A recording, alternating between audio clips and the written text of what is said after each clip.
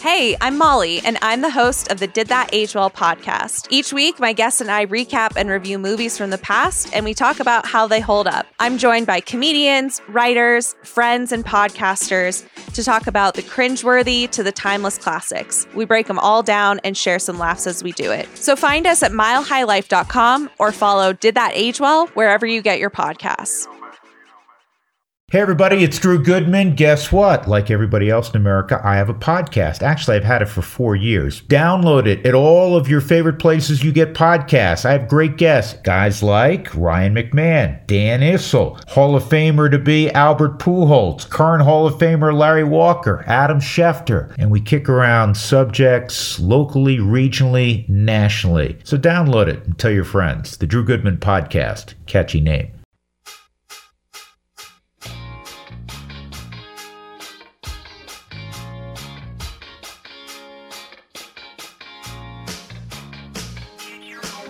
This is Sandy Clough and Chandrotar on Mile High Sports. Again.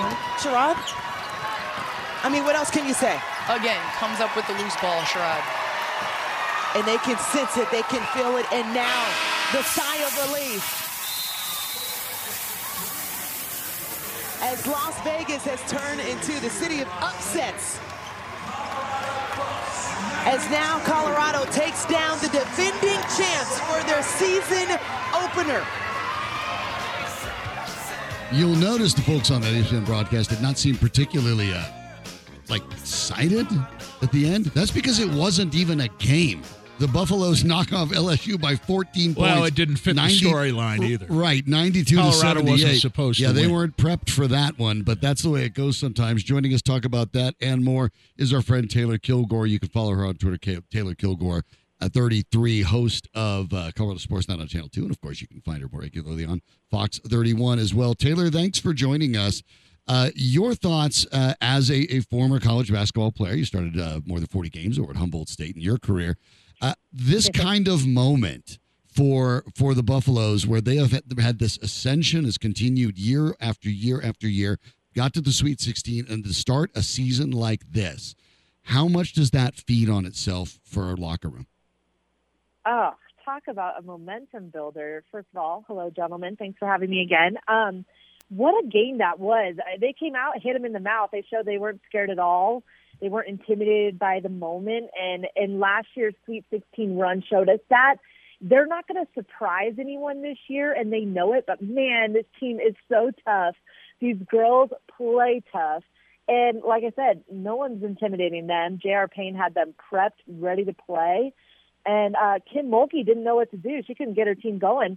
I just think this is a huge win for the program and a huge confidence builder for a team that already came in, knowing where they want to go with some pretty lofty goals. Is it possible that CU could be better this year than it was last year? And as you mentioned, last year they had a Sweet 16 team. Yes, absolutely, because you have that experience. You're not just happy to be there. Not that they were, because we loved watching them compete in March, and they're not a team that was just oh, look at us, this is so fun. Like, no, they were trying to keep going. And again, Coach Payne had this team prepped. Now you get a bulk of your starters back, and they have that experience. Absolutely. I think the goal for this team should be exactly what Candace Parker said in that locker room post game when they went in with Shaq, Final Four. I think that's where their head should be. Right. Now going forward, what are the challenges at times? Because now tonight they play LeMoyne, and I'll be totally honest. Sandy and I had to look up where that was. It's outside of Syracuse. I should have known. Even though I went they're to school in that area. Even though their mascot is the Dolphins, which the Dolphins. Not a lot of Dolphins in Syracuse. But I thought the same thing because Colorado State just played them earlier this week. And so I'm looking them up, saying LeMoyne Dolphins. That doesn't make sense for that part of the country, but sure. Yeah, there you go. But you're talking about now a team that, you go from having to get up to playing the top team in the country. And there's a part of me that kind of thinks this isn't a bad thing because now, look, I understand LeMoyne is not at that level, but you have to realize that if your aspirations are Final Four, you can't take anyone for granted. You have to muster up the same kind of energy against the LeMoyne that you did against LSU, and I think we'll learn something tonight because of that. Well, I think it's definitely a favor on the schedule because of exactly what you just said. It's just a way to test this team's, discipline. How are they going to approach tonight playing at home when they use so much emotion and excitement on the road Monday night? I think it's going to take a lot of discipline. But again, I'm going to point to their coach, J.R. Payne. She got that extension for a reason. She is so good at motivating this crew, and you can tell this team loves playing for her. And so I think she's going to have them definitely ready to go. And it is the test and the mark of a good team, right? Can they bring it every single night? And hopefully they get the job done early, and they can dip into the bench and see a lot of people play, and that's what you love this part of the season for, to get some people some minutes. But I expect them to take care of business like they did Monday night. We made mention yesterday of the possibility that the best coach on campus in Boulder is coaching the women's basketball team. What makes her so good, do you think? Goodness. For me, from the outside looking in, I just see a coach that loves her team and a team that loves their coach. I think she is someone that treats the players with respect, and she's the ultimate motivator. Like, she is a tough chick, and you can tell it. We talked with her right after that Sweet 16 run last year, and she's just nice as can be. But man, I would not want to be lining up against her. She is a competitor to the core, and she has a vision. She always talks about how this team is built on toughness and almost role players to a certain extent. She talks about how she doesn't have, Power 5 players, McDonald's All-Americans. She pieces together these players that she thinks, can dig deep and work well together. And she's built this roster for this moment. And that's what it's about. That's what college basketball used to be about, is finding players that play together, not just jumping in the transfer portal, because you had a great season or a bad season, which is what we see so much today. And I think it's a credit to Coach Payne that so much of this roster came back for a fifth year. They want to be a part of this because they know the potential of the talent that they have in that locker room. We're talking with Taylor Kilgore from Fox 31, Taylor Kilgore 33 on social media. And Taylor, let's switch gears to the Denver Broncos. Obviously, they have an immensely important game coming up against the Buffalo Bills on Monday. They feel after winning 2 in a row that maybe there has been a sea change, and maybe the Broncos have gone through the tough parts, and now they understand where they're going and things are going to get right. They are going to face a very difficult team, but have you seen enough to believe that the Denver Broncos, offensively or defensively, are really ready to turn things around and finish the back half of their schedule with a winning record, which is what it would take to even get back to 500? Do you see enough of that, or do you think they're deluding themselves a bit? No, I do see it, and I see a path there, very much so. And I think the biggest difference between the first 3 games of the season and the last 3 that we've seen from the Broncos, going back to the first game in Kansas City against the Chiefs, where they didn't win, but man, the defense finally looked like themselves. And then, you stack a couple wins on the back end, including beating the Chiefs. I think there's a lot of belief in that locker room. And I think you look at this matchup with Buffalo, and, I'm hesitant to say that they go on the road and win this game, because I really don't even think they need to continue to still get to where they want to go in terms of 500 or maybe even a winning record. I think the path is still there for that, even if they don't win this game Monday night. But man, the Bills feel beatable, and their defensive line is pretty beat up, and you wonder if the Broncos can run the ball and Justin Simmons can get another interception. They can make something happen, rattle the Bills a little bit in their place, which doesn't happen very often, but it could happen. I mean, if they won this game, it'd be pretty crazy. 3 straight wins. I think the last time they did that was the first 3 under Coach Hackett, when we, it's funny, you think back to that stretch and you're going, oh, they won the first 3, but I don't think, or what was it, early in the season? What was it? They had 3 straight wins at some point, they but it wasn't they had feeling 2 straight. good. They had 2 straight. They did win their first 3. You're thinking of Vic Fangio's what am I last thinking year, of? which is the year before. Oh, it hasn't been since they started then? 3-0. Yeah. They started 3-0. Oh, you're right. But I will say this. But it still didn't feel great. I want to make this point, though. Sure. When they went 5-11 in 2017 under Vance Joseph, they won 2 in a row on 2 separate occasions. They went 6-10 the next year. They won 2 straight, and they won 3 straight later on in the season.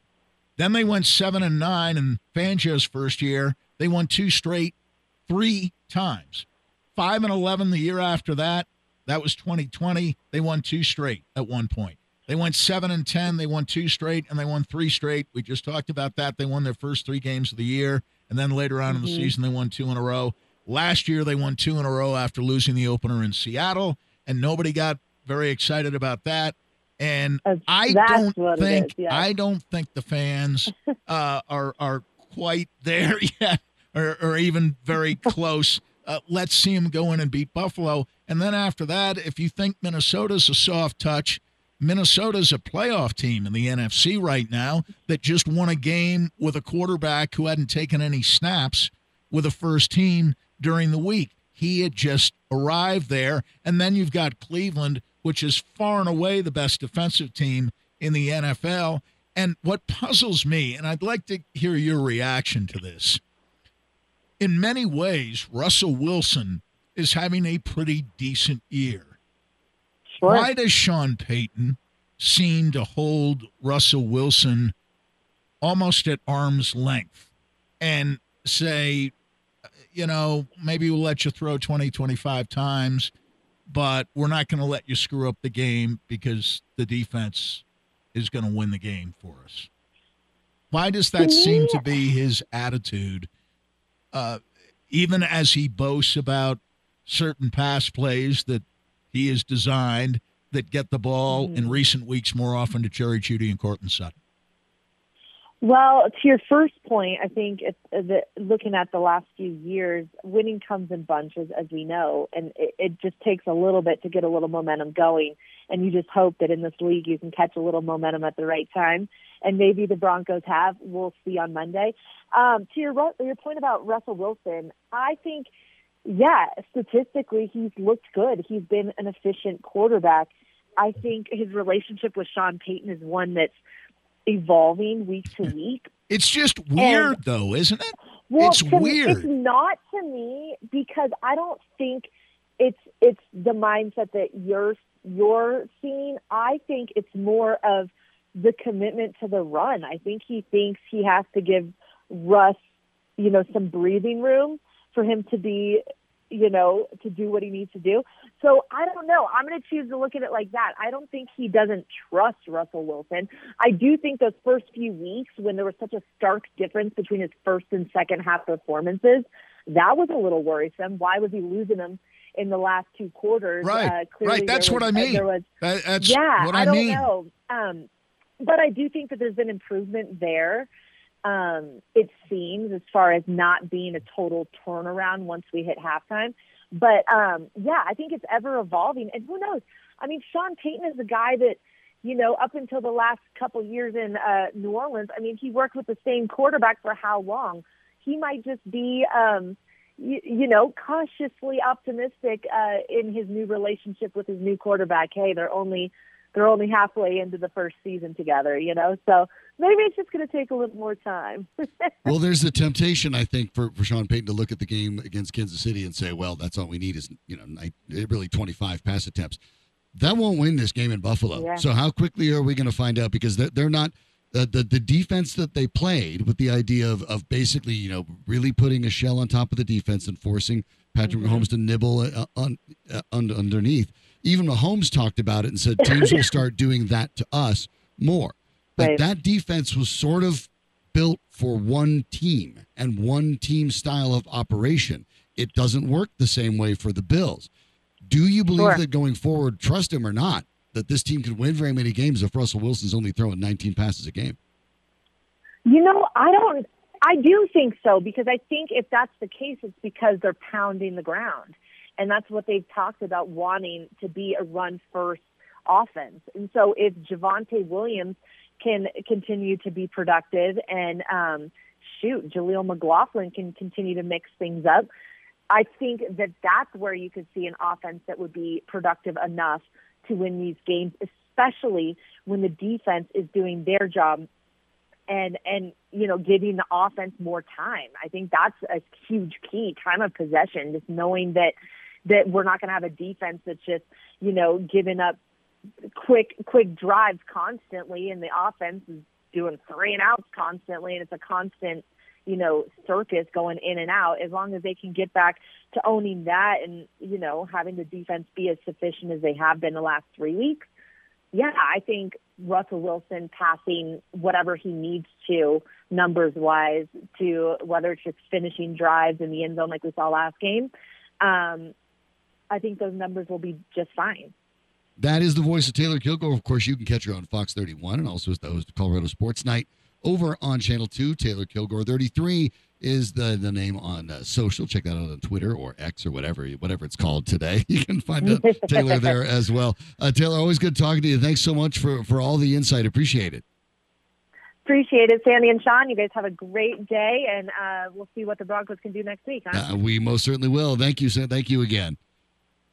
Taylor Kilgore joining us, and that is for the Broncos, I guess, so much of the question is they seem to believe that they can be a running team and they can be so dominant a running team that they simply don't need to pass at the rate that other teams need to pass. And we talked about this a little bit earlier in the show.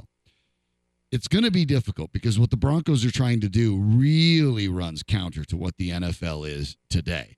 And the way that Russell Wilson being treated is not in line with a guy who, at least by the time he came to Denver, was thought of really close to being a Hall of Fame candidate.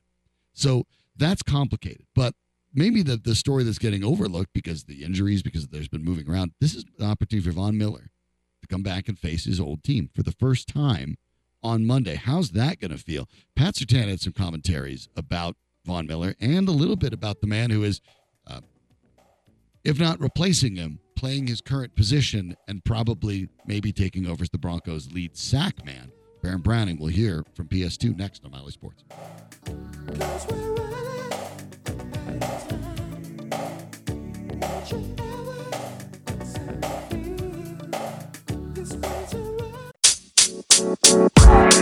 Hey, I'm Molly, and I'm the host of the Did That Age Well podcast. Each week, my guests and I recap and review movies from the past, and we talk about how they hold up. I'm joined by comedians, writers, friends, and podcasters to talk about the cringeworthy to the timeless classics. We break them all down and share some laughs as we do it. So find us at milehighlife.com or follow Did That Age Well wherever you get your podcasts.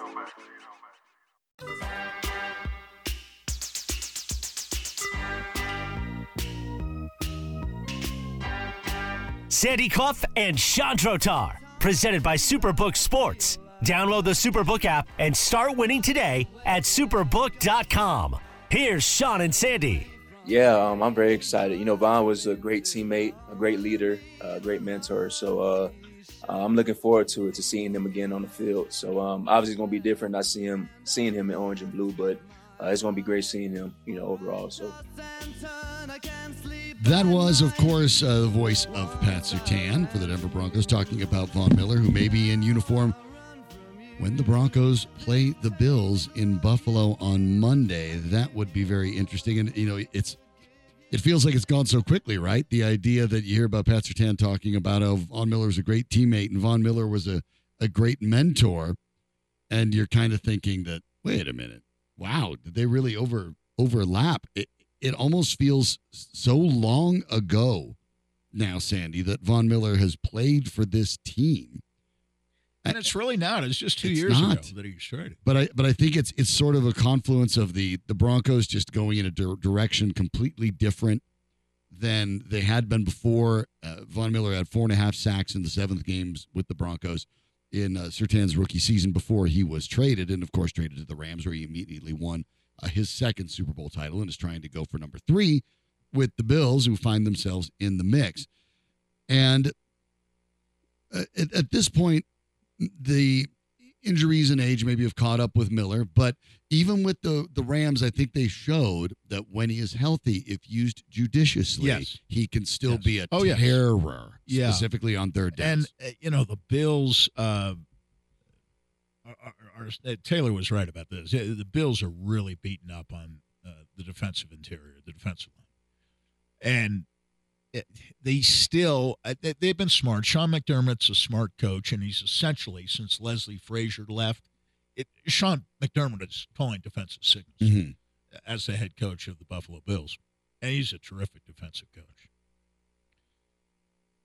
But I'll tell you, they're banged up in the secondary.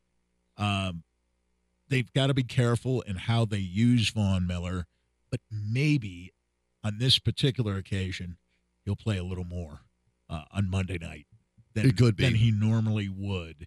And I think it's going to be an interesting night. There's so many changes in this organization. After it was fairly stable through the first half, let's say, of Vaughn's career. Yeah. And in the back half, he's been going from team to team, different coaches, different systems. Remember when Vic Fangio decided that the best way to use Von Miller was to play him a lot more, not just a little more, a lot more than he had been playing? Wade Phillips had it right. And to point out that he was underachieving. Wade Phillips had it right. Another Vic Fangio. Yes. Fun. Right. And, I'm looking at the defensive numbers on EPA per dropback. And Vic Fangio's team is 16th. Pedestrian defense. Buffalo, by the way, is 15th. So not necessarily a lot better. And Vaughn's only played in 5 games, and he only has 1 tackle on the year. Here's the thing. Here's the thing with the Bills, though. Really has an assist on the year. Kind of counts a combined tackle. They're people think that they'll look at the Broncos and they'll probably underestimate them. Bills are desperate. Mm-hmm. They're both desperate, but aware of the fact that we're only 1 game behind Miami. We have the tiebreaker on them. You can't lose to Denver at home and go to 5-5. Absolutely. So there is some urgency and probably some irritation in that they are 5-4 and they've lost, that opening night loss on the Monday night to the Jets when Aaron Rodgers got hurt. I mean, a game you had no business losing that game, right? And I know the heat's being turned up on the Buffalo offensive coordinator, Ken Dorsey, and a lot of folks in Buffalo are hearkening back. Like that? Hearkening back. To the glory days of 4 straight Super Bowl appearances. Of course, the result in 4 straight Super Bowl losses. They should have won one. You get the one they won or should have won was the first one against the Giants. The other 3 games, I think they were overmatched by Washington and a couple of great Dallas teams. But in any case, they're being compared offensively to those great Buffalo teams. And Allen is very popular in Buffalo. He's a lot like Kelly to the Buffalo fans. Sure. So they don't blame him. Ken Dorsey, who succeeded Brian Dable as the offensive coordinator in Buffalo when Dable left to coach the Giants, and Dable's got his own problems right now. But that was 2 years ago. And most of the heat in Buffalo these days is on Ken Dorsey, not on Josh Allen, not on certainly Stephon Diggs, who's come alive in recent weeks and has reestablished himself as one of the best 5 wide receivers in the National Football League, and not even so much on the defense. It's on Dorsey. And why aren't we getting – we have this great quarterback. We have a terrific set of receivers. We have a good combination of tight ends, offensive lines, decent. Then the truth is they have a guy in James Cook who does have more than 500 yards on the ground. Yeah, I mean, it doesn't add up that a team with such obvious strengths, coached by, I think, probably, if not a top 5 coach in the league, certainly a top 10 coach in the league, and Sean McDermott. Just look at his record. Why they aren't doing better than 5-4, why aren't they in first place? I mean, Miami hasn't beaten a good team all year, and yet Miami's in first place in the AFC East by one game, even though Buffalo beat Miami 48-20 in their head-to-head meeting. Now, the game was in Buffalo. Right. But, Buffalo in September, it ain't Miami, but Buffalo in September is not Buffalo in December. No, it is not. The fans are now saying, okay, even though we aren't in the playoffs now, we'll probably be in the playoffs, but home field for Buffalo in the playoffs is critical.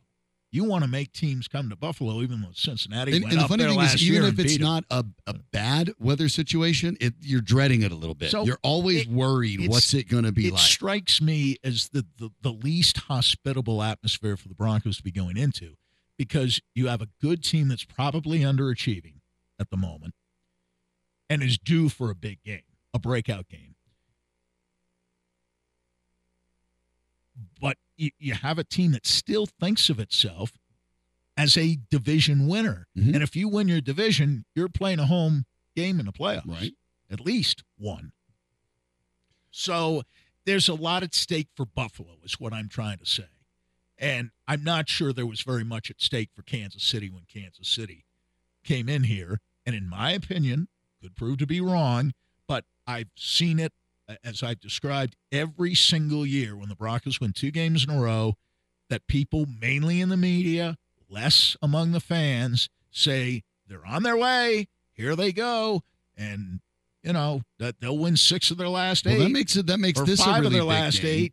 8, and actually they're 9. The Broncos need to find their desperation here because look. So, but Buffalo is going to be equally desperate. Sure, Kansas City wasn't desperate. No, they weren't. Kansas City in either of the here, games they played. As a matter of fact, half the team was sick, and they didn't care.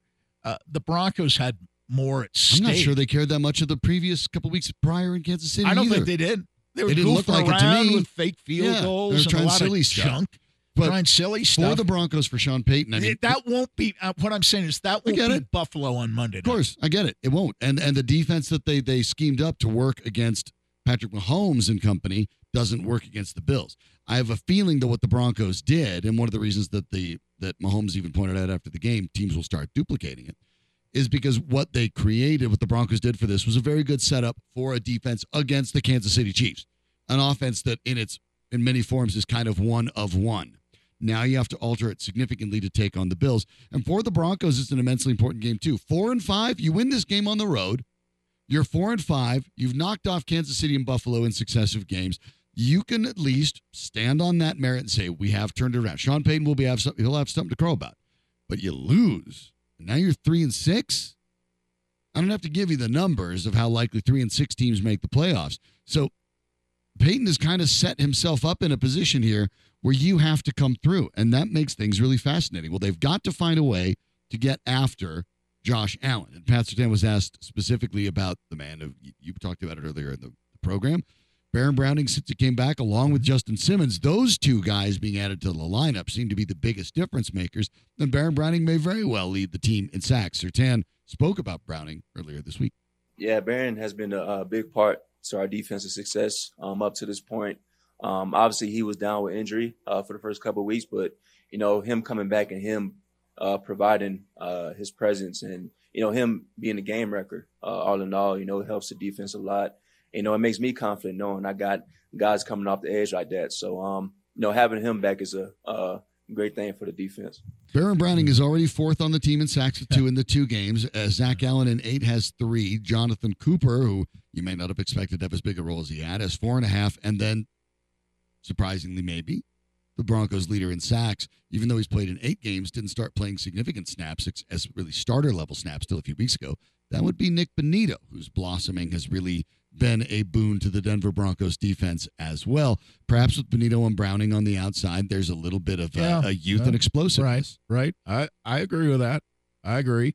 And I would hope that all of us have learned by now to stop projecting wildly on future results, the present indications aside. But I think that is their their best combination on the outside with Browning and only Benito 5 being their 2 players top on the pass roster, rushers. on their current roster, because Better Randy than Gregory Allen. has moved on. Only 5 players on this roster have a sack at all. Yeah. That Yeah, includes Elijah that's- Garcia, who had his Who doesn't brief dress moment. out now. Right. He doesn't dress out anymore. So you only have 4 guys on the entire roster that play regular snaps that have had that sacks. have had sacks this year, which is, by the way, stunning. kind of what we Stunning. told you might happen Yes. all summer long, Yes. because you looked the at Broncos the history will not of have a these guys. double-figure sack No. man this year. I guess there's an outside chance Benito could do it if he had but he'd have to have one of those weird games where he gets 3 sacks in a game. Exactly. And I'll tell you what, it's not going to be against Josh It Allen. won't be against Josh Allen. He doesn't get sacked. Looking back, though, for the moment there, because the Broncos have not faced Von Miller as an opponent yet, the terrific website Pro Football Reference uses a metric called approximate value, which tries to put all positions at the same level. Well, they have Von Miller as the 4th most productive Bronco ever, and that's really what it is. It's a production situation. It's not taking count, the importance of the time or that sort of thing. The 3 ahead of him, Rod Smith, longtime center Tom Nalen, and, of course, John Elway. I don't have a problem, because if you want to nitpick, and number 5, by the way, is Carl Mecklenburg, if you want to nitpick on what order you'd like, but I have no issue saying that Von Miller's a top 5 Denver Bronco in history. None. Oh, absolutely You not. could make the argument, quite frankly, he might even be number 2. He is the best defensive player in the history of the franchise. And, Elway's always going to be number 1. Manning was here for 4 years. That's almost a Ray Bork sort of situation. A little bit. You honor him. And because they counted his production, for example, Peyton Manning is actually 58th in Broncos history. Yeah, because he wasn't here very long. He just wasn't here very long. And Randy Gradishar had a relatively short career. 7th all-time on that list, by the way. I think Randy Gradishar was a better inside/middle linebacker than Carl Mecklenburg. Carl Mecklenburg's value, though, comes through having played every position of the front 7, whether it's 4-3 or 3-4. He played all the spots, yes, including nose tackle in a 3-4. Not often, but on occasion. And he knew all those positions. Randy knew what everybody else's job was. So when I look at great defensive players in the history of this franchise, there's some compelling names to choose from, but there's only one Super Bowl MVP, and that would be Von Miller. And to me, he's the best. It will be an interesting, not homecoming. It would be interesting to see it happen in Denver. It's almost a shame it wouldn't, because you'd love to see the hand that Von Miller would get. But they'll have an opportunity to find out next Monday. And, of course, it is football season, and you can win a trip to the biggest football game of the year courtesy of Superbook Sports. Superbook will fly you and a friend to Las Vegas for February's championship game. They'll also give you 2 tickets to the game, plus a 3-night hotel stay. All you have to do is place a $25 same-game parlay between now and January 7th, and you're automatically entered to win. So wager and win a super trip to Las Vegas, courtesy of Superbook Sports. Visit superbook.com for terms and conditions. Gambling problem? Call 1-800-GAMBLER. The Nuggets and the Warriors get it going tonight. Big player missing for each. What would we learn out of this game in the early going? We'll talk a little bit about that next on Mile High Sports.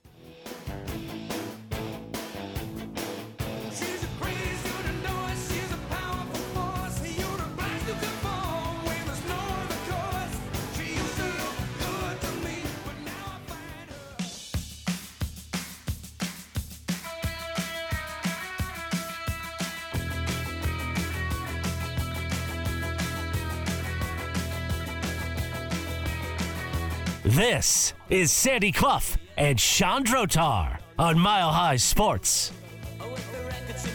Interesting night in the NBA tonight.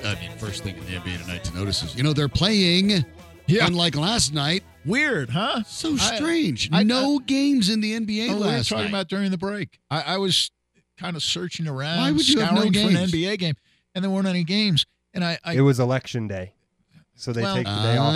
That's right. That's right. Thanks, Danny. Good point, Danny. You're right. That's right, because a lot of the facilities, a lot of big election day here in Colorado. Yep, and a lot of the facilities especially I remember that happened in Atlanta as well, like the State Farm Center down there. They actually use those as polling places, right. which is actually, by the way, that a is great a good idea. reason. So that is a good thanks, reason. Danny. There you go. So yes, okay, thanks. Makes sense. I turned mine in like weeks ago. So I sort of spaced that it was the actual day. So, okay, thanks. Well, the Nuggets back in action. They will take on the Warriors. It will be the late night start for ESPN. I think I said TNT earlier. I don't want to do that because there's only so many that you can catch on whatever your cable service is. So I want to make sure I steer you to the right place. Well, they did lose. We did lose a TNT game that was for some reason blacked out, and that was a mistake. But that's been rectified, I believe.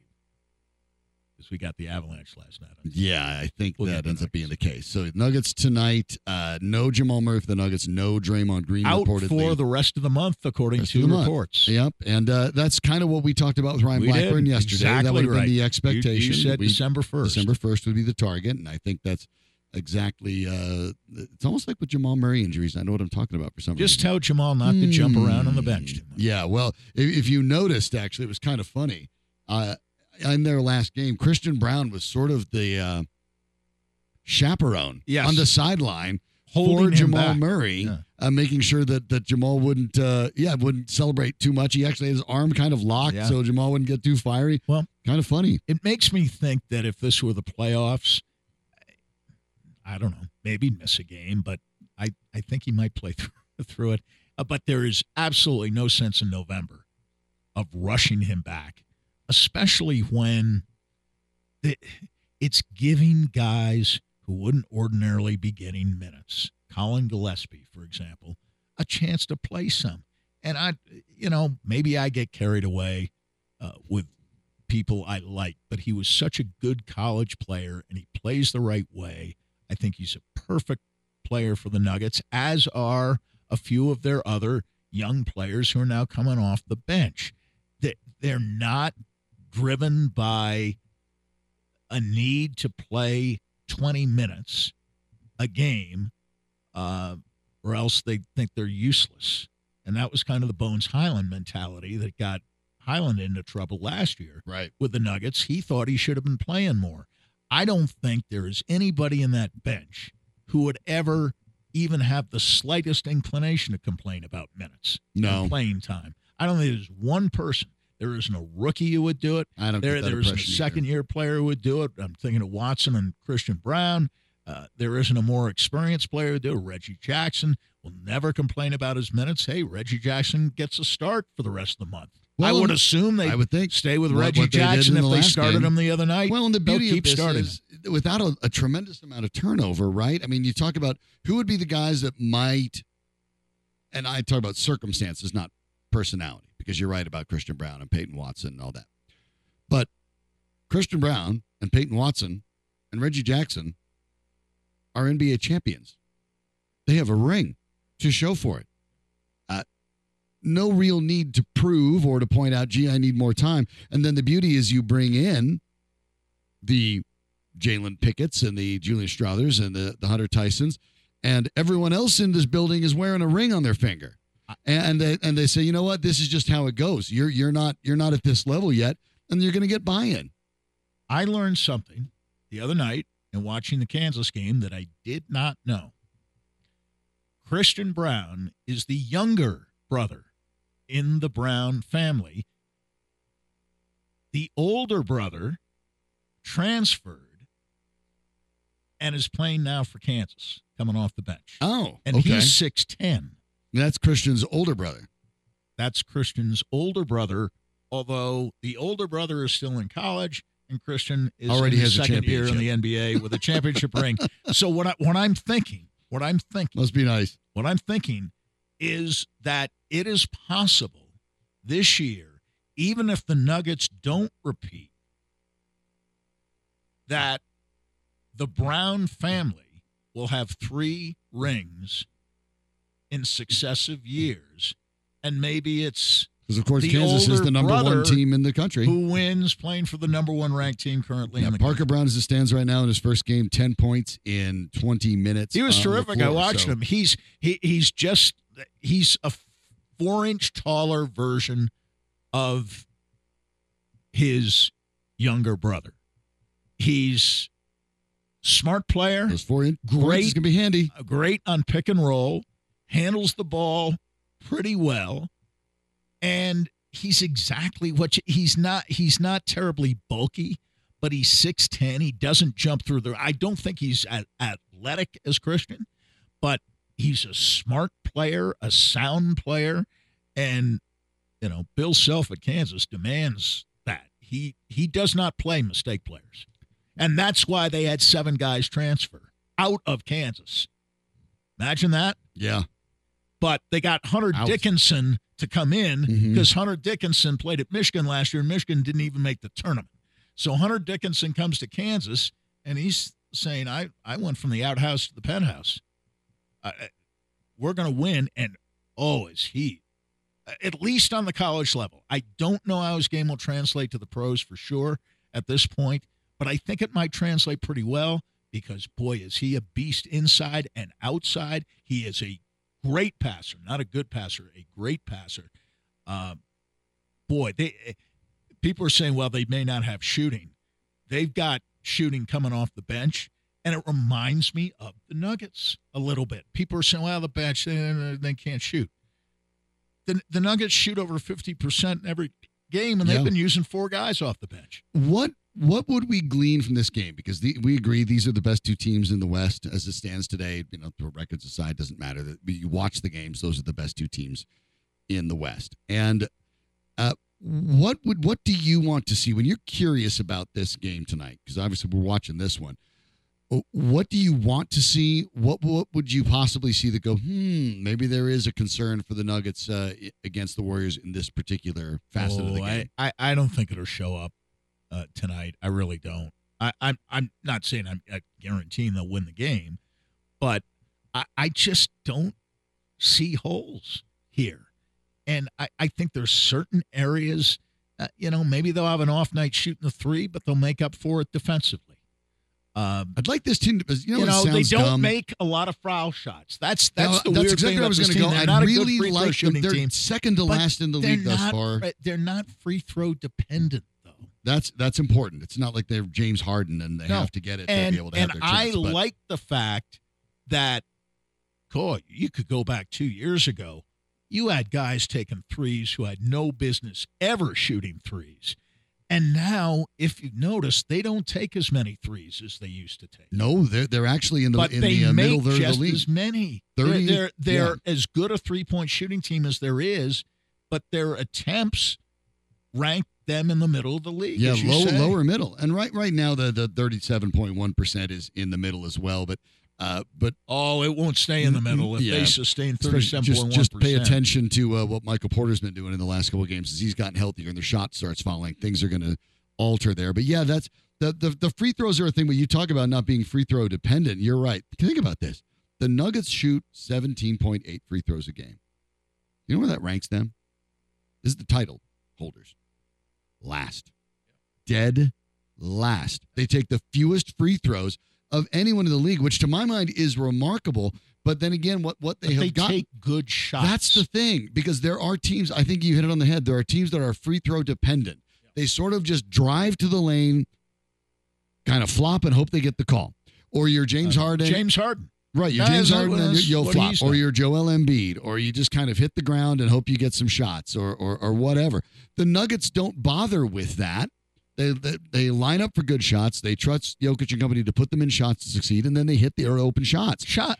Free throws don't matter much to Jokic. First of all, he complains a lot less about getting fouled. I've noticed that too. Now, the Nuggets haven't had to do what the Lakers did, which is this week, which is write a letter to the NBA with a huge video list of fouls they believe are being called on LeBron, because last year the referees apologized to LeBron for not calling enough fouls on him. Nuggets haven't had to whine about that thus far. No, they haven't. And, they take such high percentage shots. And when you're getting good shots, they're generally open shots, and you're not getting fouled on open shots.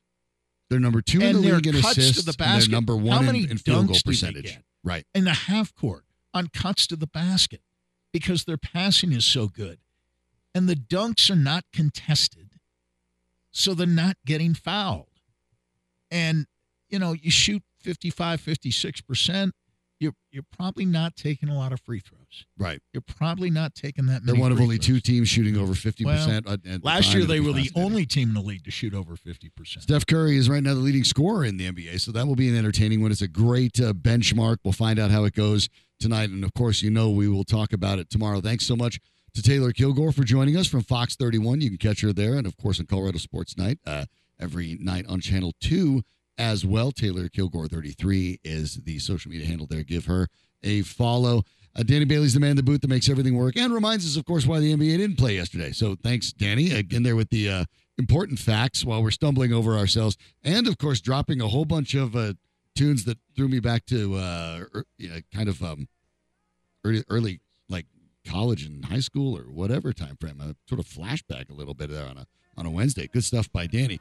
We will be back tomorrow to talk about more. Enjoy the game with the Nuggets tonight.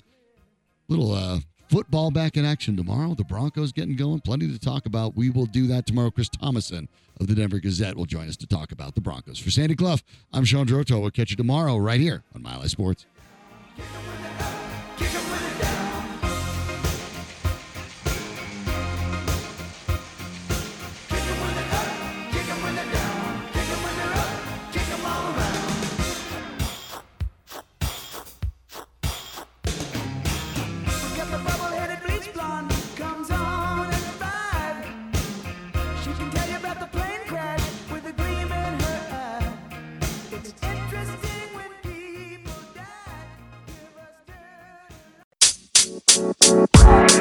Hey, I'm Molly, and I'm the host of the Did That Age Well podcast. Each week, my guests and I recap and review movies from the past, and we talk about how they hold up. I'm joined by comedians, writers, friends, and podcasters to talk about the cringeworthy to the timeless classics. We break them all down and share some laughs as we do it. So find us at milehighlife.com or follow Did That Age Well wherever you get your podcasts.